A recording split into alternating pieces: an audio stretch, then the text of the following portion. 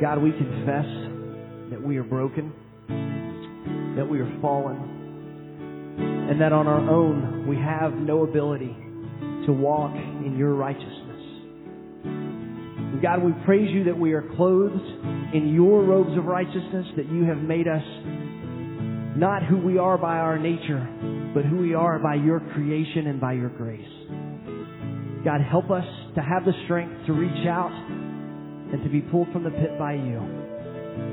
God, help us to know, understand, and acknowledge our need every day of our lives, that you would help us to walk in your light. For it's in your name we pray.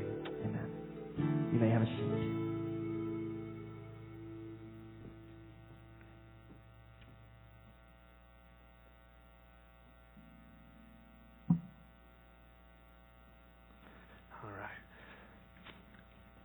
Well, good morning. It's great to see you. If you have your Bibles this morning, turn to 1 Peter chapter 1, and we are going to start out there. Yeah, you can celebrate that. That's good stuff.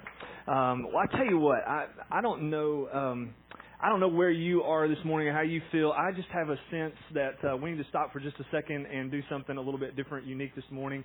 As I was praying before coming up on stage, there's just something in me that wants to make sure we're actually prepared and ready to hear from God this morning. And I think this may have more to do with me than it has to do with you. But if you will, and I know we just prayed, but would you just join me again and just pray? And I just want to ask if you would.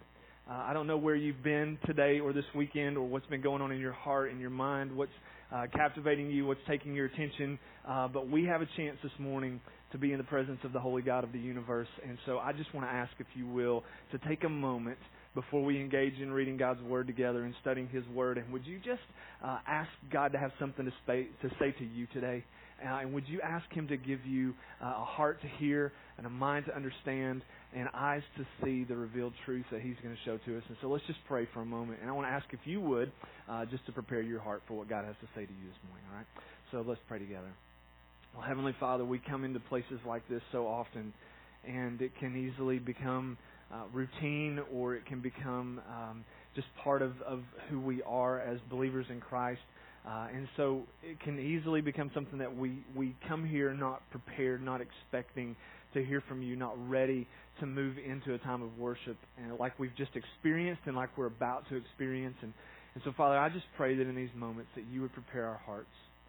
And, Father, that you would turn our full attention undivided to you, that you would remove any distractions that we may have in our lives right now, anything that's keeping us from engaging fully with you. God, I pray for me, that you would just would help me to focus in on you, to listen to the voice of your Holy Spirit today, and to be able to guide us to understand the power and the truth of your word. And so, Lord, we love you, and we need you. Just like the song we just sang, we need you so much. And I pray this morning that you would just speak to us, and that you would teach us through the power of your word and by your Holy Spirit. We ask and pray these things in Jesus' name. Amen. Amen. Well, we're starting a new teaching series today called Signs of Life. And the first question I'll just kind of ask is, what is it that helps us identify or know what signifies life?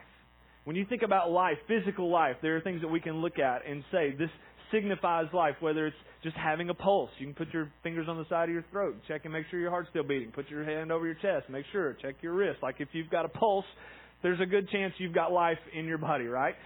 If you are breathing and taking breaths, that signifies life. It shows that there is life in our bodies. Physical activity is a sign of life that we just know. We can look at somebody and say, man, based on what they're doing, it appears to me they're alive, right? And so we can get all these different signs of life. Now, if you flip that same question and ask it from the perspective of, in the Christian life, what does it mean for there to be signs of life in a believer in Jesus Christ? What could you look at when you stand in front of the mirror, or when you stand with God's Word in front of you and you just ask, God, are there signs of spiritual life in me? Is the Christian faith not just something that I practice or have an understanding about, but something that has brought life into my body? What is it that we would say this is a sign of life? And there are several different things. You might look at it and some of them might say, well, the fruits of the Spirit.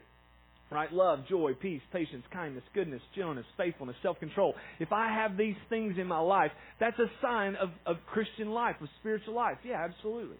Then we might say something like, well, even just the expression of love, that Jesus said that they'll know us by the way we love one another, that His followers would be known by our love. And so when we express love in a God-fearing, God-honoring way, that there is signs of life that's there. But the ultimate sign of life in a believer in Jesus Christ is holiness. In fact, the Bible tells us in Hebrews chapter 12, verse 14, that without holiness, no one will see the Lord. And so when we think about the signs of life, one of the things that we need to be looking at most importantly is, do we see signs of holiness in our life? Is there something in us that points to the fact that we have set ourselves apart for God's purposes and are desiring and striving to live with holiness? Now, as we jump into this new series, I want to invite us as a church to come into a journey together. That this might be something that we all buckle in together. We sit in a room like this a lot of times. We're around in rows around each other, near each other. But some of you, we don't know each other. It's just kind of we belong to the same church. And yet, we're all part of a body, a faith family. And I want us as a faith family to go on a journey together.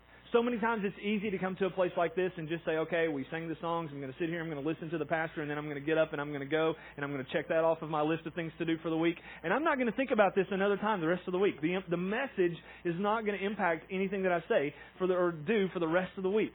In fact, if I could just have a moment of brutal honesty with you, this is one of the things that I struggle with as a pastor the most, is wondering if the things that we say and do from this platform makes impact and changes lives in the hearts of people that are listening, or if there's so often a chance that we would just sit and absorb things in and then go away and be like, you know what, I can get to next Sunday and look back and say, I never thought a thing about what was preached on last Sunday again. Like I wrote down notes, I took notes, and then I stuck them in my car somewhere, and I never pulled those back out again. Like, is there anything at all that we would say what we do in these moments impacts the next day and the next day and the next day and the next day until we get to next Sunday and we come back together again and we're filled up again?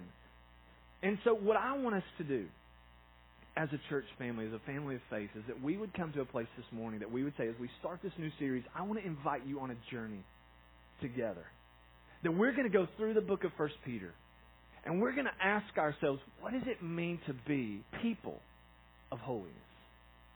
And so as we see what Peter says and what Peter teaches, we want to be people that God has set apart for His purposes. Not just you as an individual, but there should be accountability from you to other people in our faith family. That when you meet in your community group, when you have lunch with people this afternoon, when you see each other throughout the week, you run into each other at Walmart or Target or wherever it is that you are, that there could be the opportunity to not just say, hey, how you doing? You having a good week? Okay, great. See you later. But what if we could actually get in one another's faces and just say with sincerity, hey, how are you doing in your level of holiness? Are you pursuing holiness in your life? Are there things that you're learning to do more and more to become more like Jesus in your life today than you were yesterday or last week? And so I want us as a faith family to approach this new series, Signs of Life, and be willing to have conversations with one another that says, I care about your personal growth in your faith journey in Jesus Christ. I care about your personal level of holiness, that you're learning what it means to walk with Jesus. And because of that, I want us to go on a journey together. And I want us to challenge each other and be willing to say, let's strive to be like God. Let's strive to be purposeful and intentional in a pursuit of holiness. And so with that in mind and that challenge put out there, would you just look with me at 1 Peter chapter 1 and start in verse 1. And this is Peter writing, and he just says this, Peter, an apostle of Jesus Christ, to God's elect, exiles scattered throughout the provinces of Pontus, Galatia, Cappadocia, Asia, and Bithynia, who have been chosen according to the foreknowledge of God the Father through the sanctifying work of the Spirit to be obedient to Jesus Christ and sprinkled with His blood. Grace and peace be yours in abundance. Now let's just talk for a second about some of these things. Who is Peter writing to? Peter's writing to those that he calls the elect. These are believers in Christ. They are people who have come into a faith relationship with Jesus. And not only are they in a faith relationship with Jesus, they're also scattered all over. These would be what the Scriptures would call, or we have kind of come up with a theological term for, called the diaspora. Those who have been dispersed. They had been living in Jerusalem, and then after the resurrection of Christ and on the day of Pentecost, the gospel was preached. Thousands of people became believers in Christ. Jesus had said, go into all the world and share the gospel, make disciples, baptize people in the name of the Father, the Son, and the Spirit. But the movement started in Jerusalem, and it kind of got bogged down in Jerusalem. So one of the ways that I think God allowed the gospel to spread mightily was that He allowed persecution to come into the church. And when persecution hit, the people dispersed. They spread out. They left Jerusalem and they went all over the Roman Empire.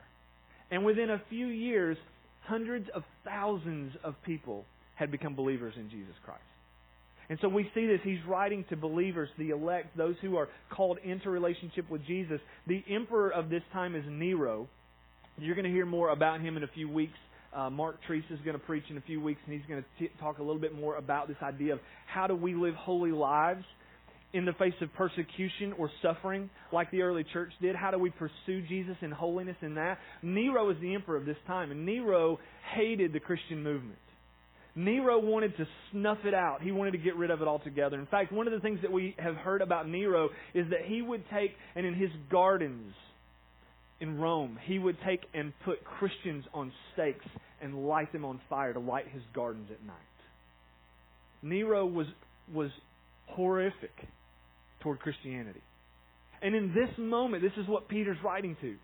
This is the group that Peter's writing to, and he's writing to people, and he's reminding them you've been chosen by God. You have the knowledge of God stamped on your life. You have been given life, and the sanctifying work of the Spirit has come into you to be obedient to Jesus. Like when Peter's writing this, he says one of the things that you need to know and do in your life as followers of Christ is to live and strive for obedience.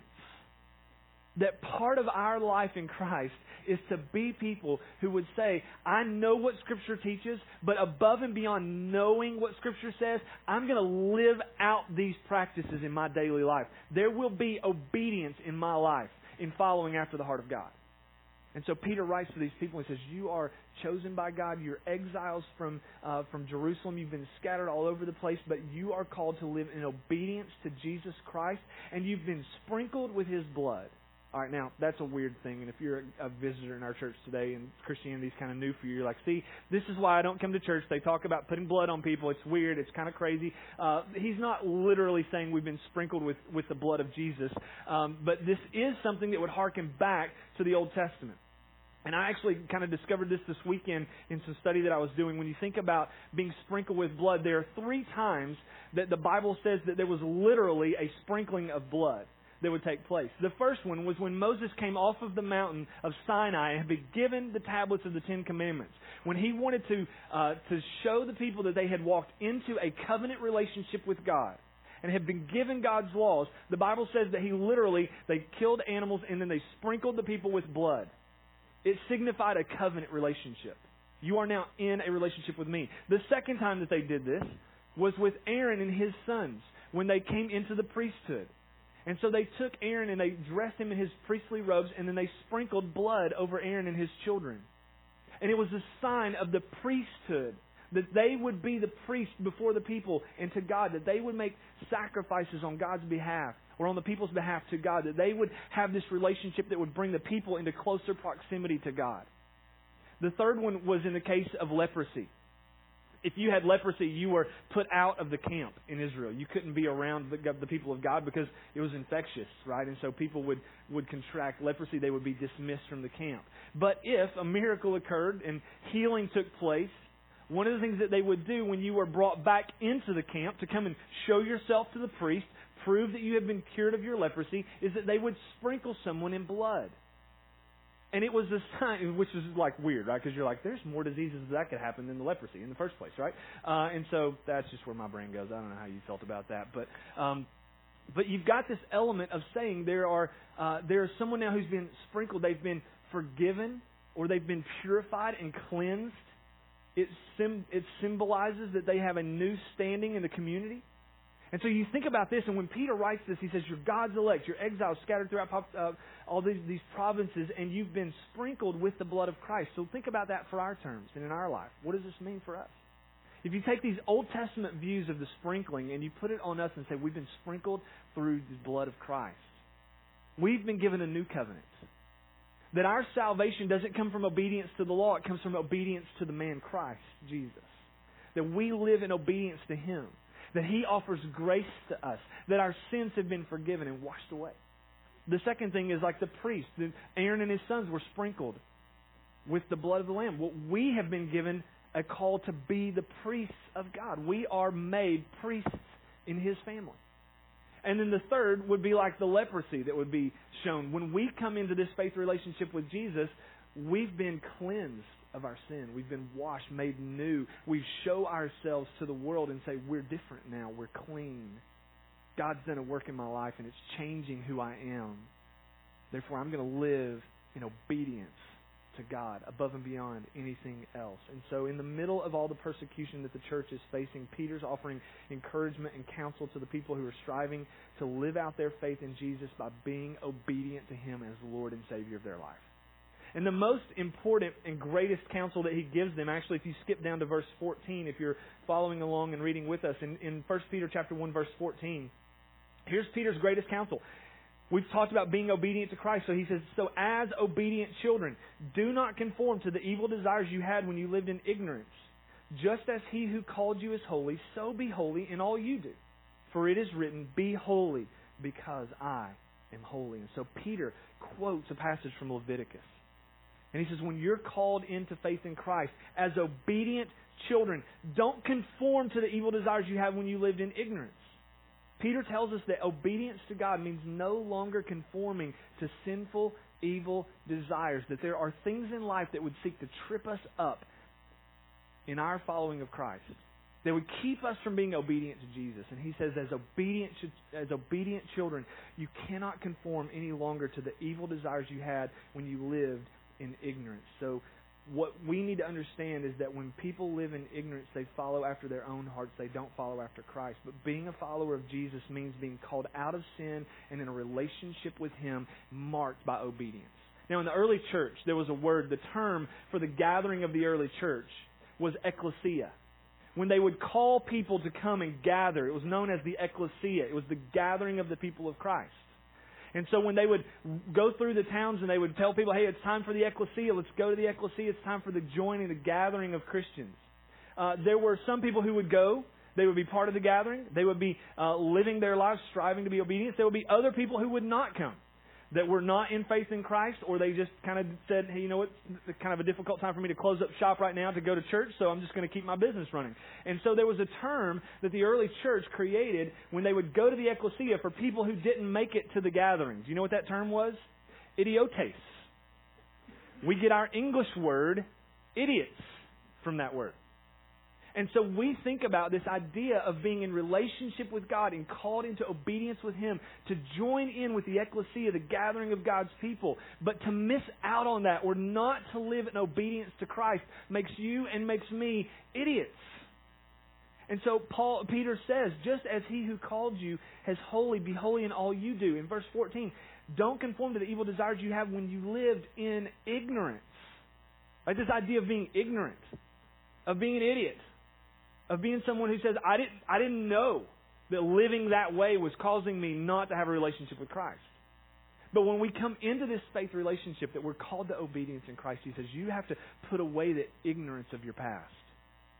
And you have to strive now to live in obedience to the full gospel truth of what it means to be a follower of Christ. So Peter says, obedient children don't conform to the evil, sinful desires.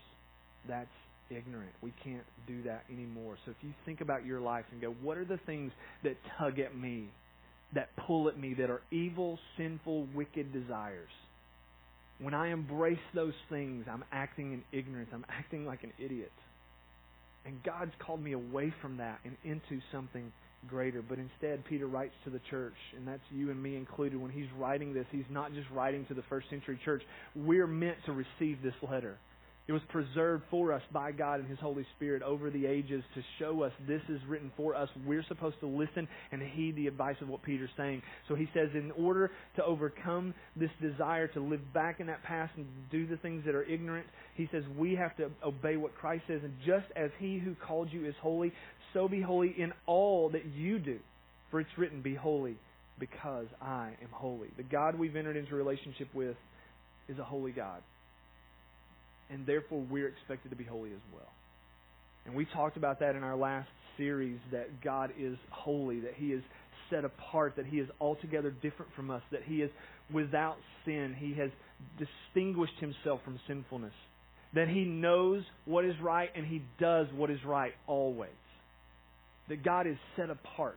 In that way, He is holy. So for us to be set apart and be holy, here's the definition of that. If you want to take notes this morning, if you're following along either on the YouVersion app or on the bulletin, on the backside of your bulletin, you want to write a couple of things down, just write this down. Here's Jerry Bridges' definition of holiness for us as humans, not God, but for us. He says, to be holy is to be morally blameless.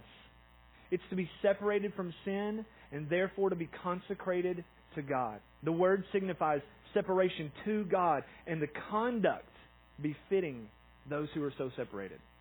And so he says for us, when we think about this idea of being consecrated to God, chosen by God, separated to God, and the conduct that's befitting those who are separated into that relationship. He says holiness is about moral blamelessness. That you look at your life and you say, I'm striving to follow after the heart of God, that I want to live under His commands in obedience to His ways. I want to know what the Scripture says, and I want to live those things out. I'm going to learn that sin is destructive, and I'm going to do everything I can to separate myself from sin, that I want to be holy and set apart and different from the rest of the world. And I want to be set apart to God. Not to myself. I don't want to make morality my God. I want to be set apart to God. That's the starting point. That holiness means we're set apart to God. And then as we're set apart to God, our conduct becomes fitting to that relationship. And so we'll act in moral blamelessness. So here's a question for us to ask this morning. Well, why do I have to be holy? Right? Like, if I want to have a relationship with Jesus, when I got saved initially, maybe this is how you kind of felt. Nobody told me that there was a holiness factor. Like, I got saved because somebody told me that if I didn't, I was going to go to hell when I die. And I didn't like that prospect. And so I wanted this relationship with Jesus because it's a get-out-of-hell-free card. But why now do I have to be holy? Like, lifestyle change? I thought this was just about not go to hell when you die. Well, if you were told that or led to believe that, first, I'm sorry. Someone who shared the gospel with you gave you part of the gospel, but not the full picture. See, the full picture of the gospel is that we are changed internally and entirely by God. And when the internal changes start happening, externally it shows itself through. And that the things that we used to do and find pleasure in that were sinful, we'll now learn to say no to those things so that we can walk in obedience to God and we will live holy in His sight. Morally blameless, upright before Him, set apart for His purposes. And so when we see all of this, we need to understand that the reason we have to be holy is simple. And here's the next blank on your outline. Why do I have to be holy? Well, it's simple. Because God is holy. And Peter quotes this passage. He says, be holy because God is holy. That's the why. Be holy because I'm holy. Now listen, I want you to not miss something. It doesn't say be holy like I'm holy. He says you be holy because I'm holy. Like, we need to understand that we can't be holy in the same exact way God is holy. God is without sin. He cannot be tempted by sin. He cannot engage in sin. He is holy in a way that we cannot even fathom or understand. So we're not called to be holy like God is holy in the entirety of God's holiness. Do you understand that? But we're to strive to be holy, morally blameless, set apart from sin, set apart to God because God is holy. And because He's holy, He's called us into that journey and into that life of holiness. We're still going to mess up. We're still going to fall into sin. We're still going to bow to temptation. So we're not holy like God is holy, but we're striving to be more and more like Christ every day. And the process of sanctification in the life of a believer is this process of making us more like Jesus on a daily basis. That we're more holy today than we were yesterday. And that we'll be more holy tomorrow than we were today. And that there's a process of continuing to do that. Jerry Bridges said this about this idea of why do we need to be holy. In his book, The Pursuit of Holiness, he said, when the Holy Spirit comes into our lives at our salvation, He comes to make us holy in practice. If there is not then at least a yearning in our hearts to live a holy life pleasing to God, we need to seriously question whether our faith in Christ is genuine. True salvation brings with it a desire to be made holy. When God saves us through Christ, He not only saves us from the penalty of sin, but also from its dominion. And I love what he says in that last part, that when we're saved, it's not just to get out of hell free. We're not just saved from the consequences of sin. We're saved from the dominion of sin. We're saved from the power that sin has over us. That God breaks off the chains that have held us back, and He allows us to run in His freedom and in His grace and in His goodness. And so holiness is an invitation by God to say, cast off all the sin and the constraints of the past and run into the new freedom that you have in Jesus Christ. So are we doing that? Are we living holy lives? We've talked for several weeks leading up to Easter about what it means for God to be holy. And I want to spend the next several weeks talking about what it means for us to be holy. Why is this important in the life of a believer? Because God is holy. And because if you're going to walk in a relationship with Christ, you want to be like Christ. And because He's holy, you're invited on a journey of holiness. And so a couple of you may be thinking, well, I've had a relationship with Jesus, and I even desire to be more holy, but I just don't quite know what to do. Like, how do you get there? What's the step? What are the progressions toward holiness? I want to give you two things this morning and the next couple of blanks on your outline. The first is this. To be holy, learn to identify unholiness. If you want to be holy, learn to identify what's unholy. Learn to know what the Bible says sin is, what God says sin is, and learn to look at those things and say, that doesn't belong in my life. If I've been pursuing those things, I have to stop. I have to put those things away and move on in following Christ in a way that brings honor and glory to Him. And so you might think through some things. What about those things that are unholy, impure? So maybe it's impure thoughts. So you say, man, I just sit around and think about things that if anybody else knew was in my brain, they would look at me and just go, you are such a sleazebag. What is wrong with you? Those impure thoughts that we allow to creep into our mind. God says, hey, those things are unholy. You need to cleanse your mind. Some other things, a bad attitude. Well, that's kind of simple. Well, yeah, it is. But are you one of those people that just has a bad attitude about everything? God will say, hey, listen, there's life that you've been given. There's joy and happiness and freedom and this bad negativity, all the stuff that's in your life right now. You need to learn to say no to that. That's an unholy way to live life. It's not set apart to God. Things like filthy language that you look at in your life and you just go, I just have a mouth that spouts out stuff that's nasty all the time. It's either bad words that I use or ways that I talk to people that are inappropriate and things that I say, and I just have an unholy mouth. It's not been consecrated to God. It's not been turned over to His Lordship to say, God, this doesn't look like holiness in the life of a believer. Would you take these words out of my mouth? Would you take how I speak to people that's rude and inappropriate and improper? Would you remove that from me so that I can pursue holiness, so that I can walk in that way? Would you get rid of filthy language from your mouth? The other one is sexual immorality, where you look at some things and just go, man, I just pursue immoral things all the time. I'm just looking at pornography or the way that I think about women or men and degrade people and just lust over those kinds of things. And what is it in your life that you would say that just doesn't belong? I need to learn to identify unholy things and say no to them. Other things, racism, judgmentalism, hatred. When you think about what it means to live a holy life, one of the starting points is just to identify unholiness. If we want to be holy, we have to learn to see sin as displeasing and unacceptable to God. Now here's the problem with what sin does. Sin takes natural things and wants to draw us to use them in unholy ways. So sin will take something like the need for clothing and shelter, which is a basic need for us, right? Sin will take that and turn it into materialism. And say that's an unholy pursuit of housing and clothing and those kinds of things when you let it slip into that realm. Sin will take something as natural as our sexual desires and in our relationship with our spouses, and it will turn it towards sexual immorality. And it will push us toward pursuing things outside of a relationship with Christ that doesn't look like living in obedience to Him. So the natural draw of sin is to take what God says is good and twist it and bend it into something that's inappropriate and that's unholy. And so our first step in this is to recognize and identify unholiness. Here's the second thing. To be holy, say no to sin. If you want to be holy, learn to say no to sin. Do you have comfortable sins, things that you've just become acceptable to you, even though you know the Bible speaks against it and God's displeased by it? Do you have some things in your life that you've just kind of, at one point in time you said, look, I know this is wrong, but I just haven't been able to stop. I haven't been able to get over it, and so I just let it stay. It's just kind of become part of my life. Or maybe you've even convinced yourself and said, you know what, God just made me this way.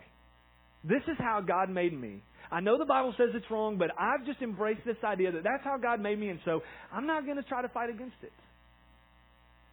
Where we would naturally look at our life and say, the things that God has done in our lives and the things that we are and who we are, when we measure it against Scripture, if Scripture says it's sinful, we have to do everything in our power to root it out of our life, to follow in obedience to Christ. That's what it means to be holy. Learn to say no. And here's the great thing. Through our faith in Jesus and the power of the Holy Spirit, we have the power to say no to sin. Look at a passage in Titus chapter 2, verses 11 through 13. For the grace of God has appeared that offers salvation to all people. It teaches us, God's grace, when He looks at us and says, I forgive you, my grace is extended to you. Grace teaches us to say no to ungodliness and worldly passions and to live self-controlled, upright, and godly lives in this present age while we wait for the blessed hope, the appearing of the glory of our great God and Savior, Jesus Christ. And so as Paul writes to Titus, he says, listen, don't wait and just think, hey, when I get to heaven, God will change it all and I'll be holy in heaven. He says, in the meantime, while we wait for the blessed hope, the appearing of our great God and Savior, learn to say no to sin. God gives us the power through the Holy Spirit that He puts into our lives when we come into faith in Christ. And He's saying, I want you to learn to say no to things. The things that you think you can't have victory over in your life. God isn't necessarily about you winning victory over things as if that's something you accomplished. He wants you to walk in obedience to Him and let Him accomplish things in you. So turn those things over to God that you identify in your life and say, that's sinful, it's in my life and it doesn't belong there. God, I haven't been able to get rid of this. I'm giving you authority and power to remove this from my life. Help me to do that under the power of your Holy Spirit. And when I'm tempted to do something that's sinful, help me say no. I want to say no. And guess what? God gives you the power through His Holy Spirit in you to be able to do that. Keep trusting Him. Keep praying. Stay on your face before God. Trust that He can take those things and remove it from life and walk with you through those difficult times as you're learning to stamp out sin in your life. So here's the next question. How do we accomplish these two things? How do we identify what's unholy and how do we say no to them? 1 Peter 1:13, back in our primary text, 1 Peter chapter 1 verse 13, Peter says, therefore with minds that are alert and fully sober, set your hope on the grace to be brought to you when Jesus Christ is revealed at His coming. So here's the two things on your outline. First is this, prepare your minds for action. Don't live in ignorance. Don't just be that person that's going, oh man, I was unprepared. I didn't think I would ever be tempted again by sin once I became a believer in Christ. Prepare your minds for action. And the second thing is be self-controlled. And that's what Paul said to Titus in Titus chapter 2. Be self-controlled and alert. Know that there are things that you need to be able to do. To be controlled, to be able to control your body, not to jump towards sin.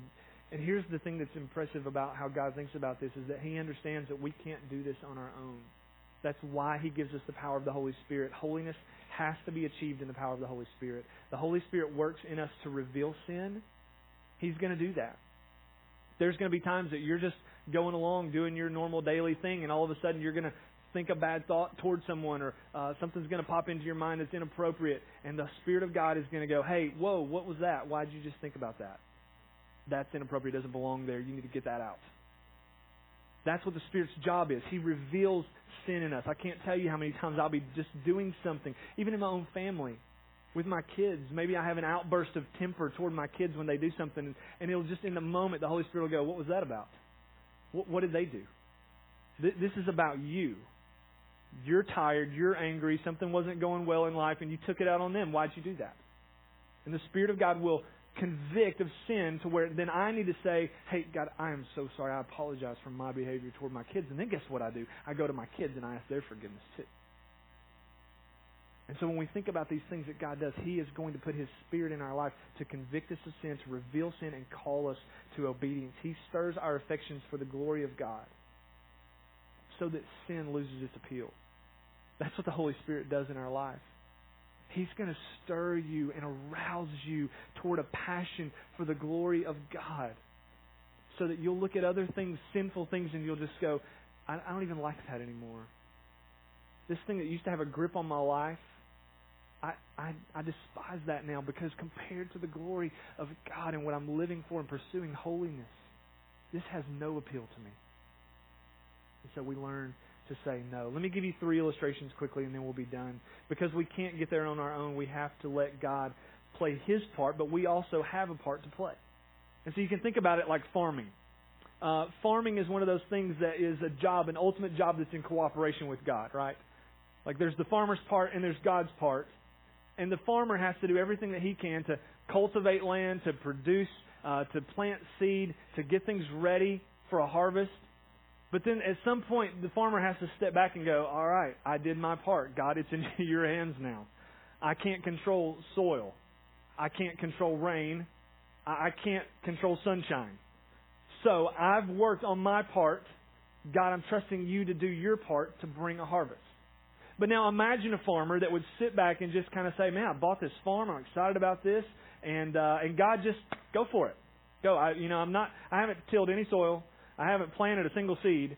I haven't done anything to cultivate any part of my land. But, God, you just go for it.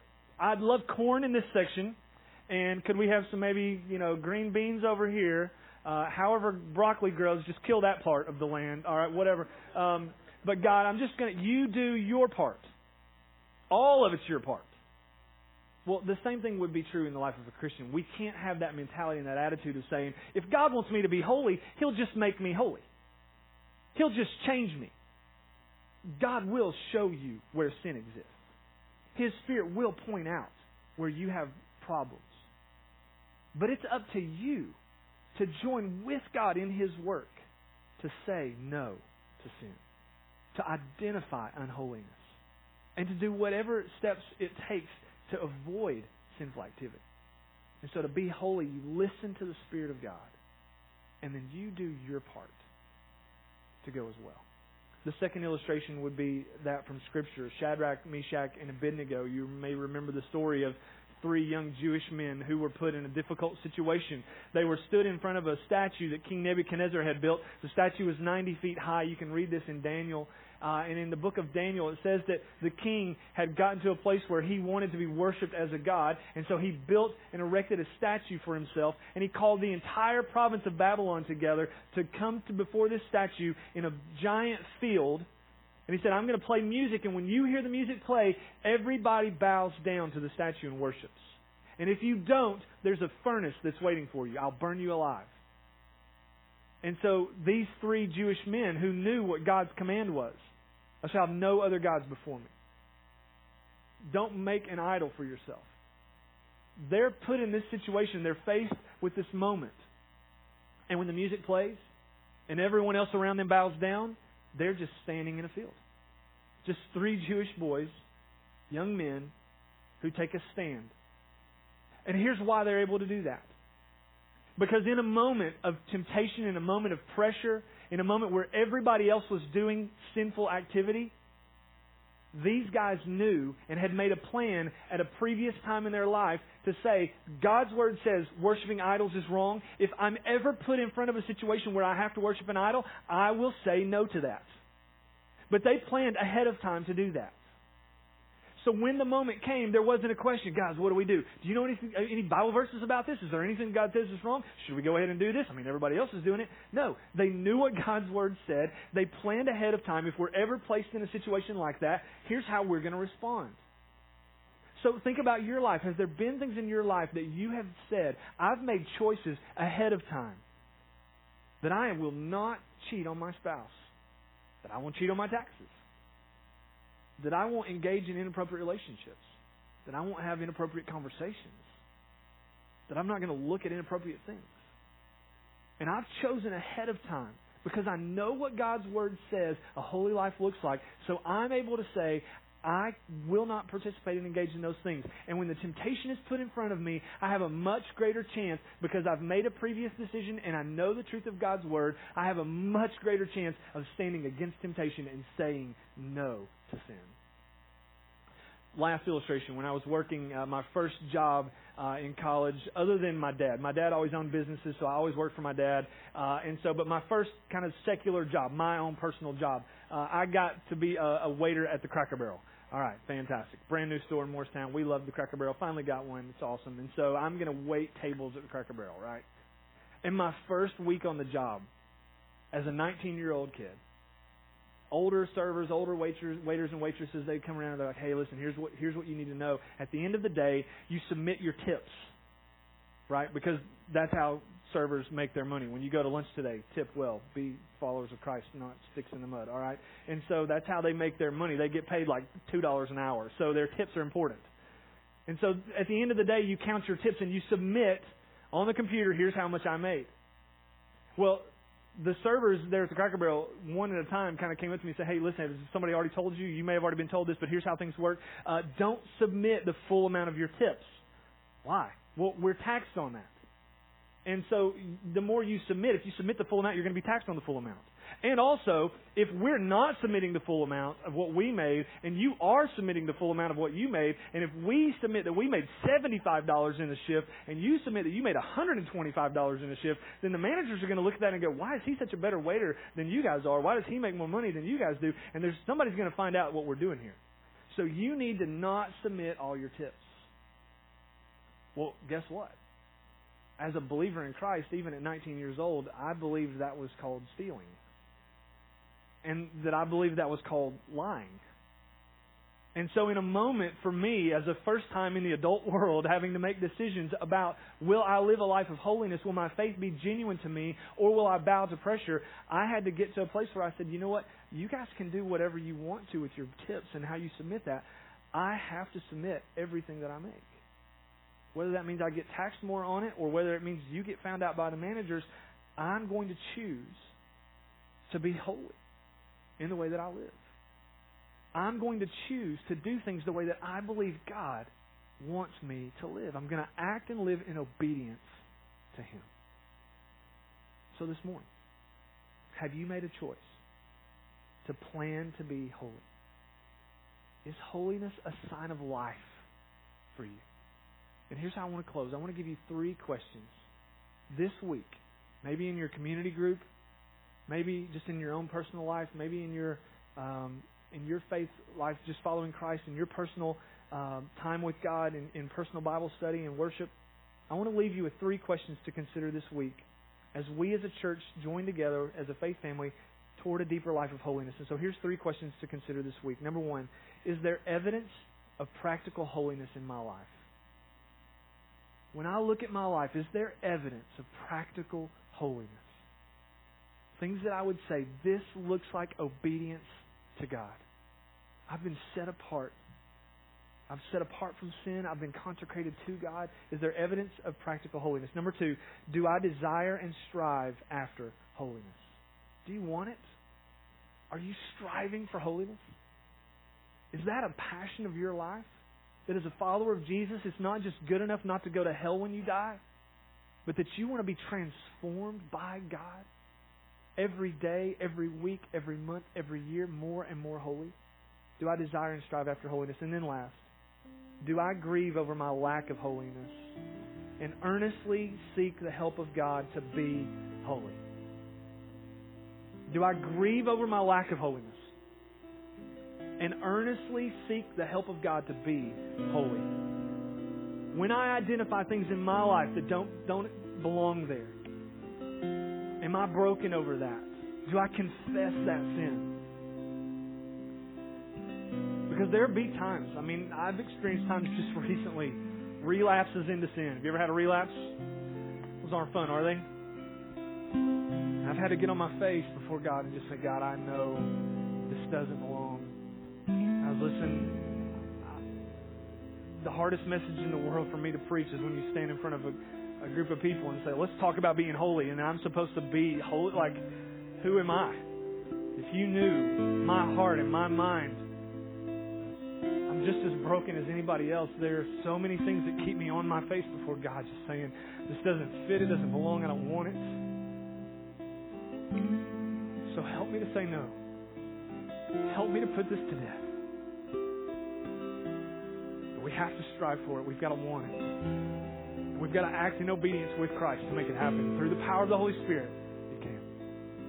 So we're going to sing again one last song and worship together. But in this first verse, I just want you to take a few minutes before we'll be invited to sing out. Would you just consider those three questions?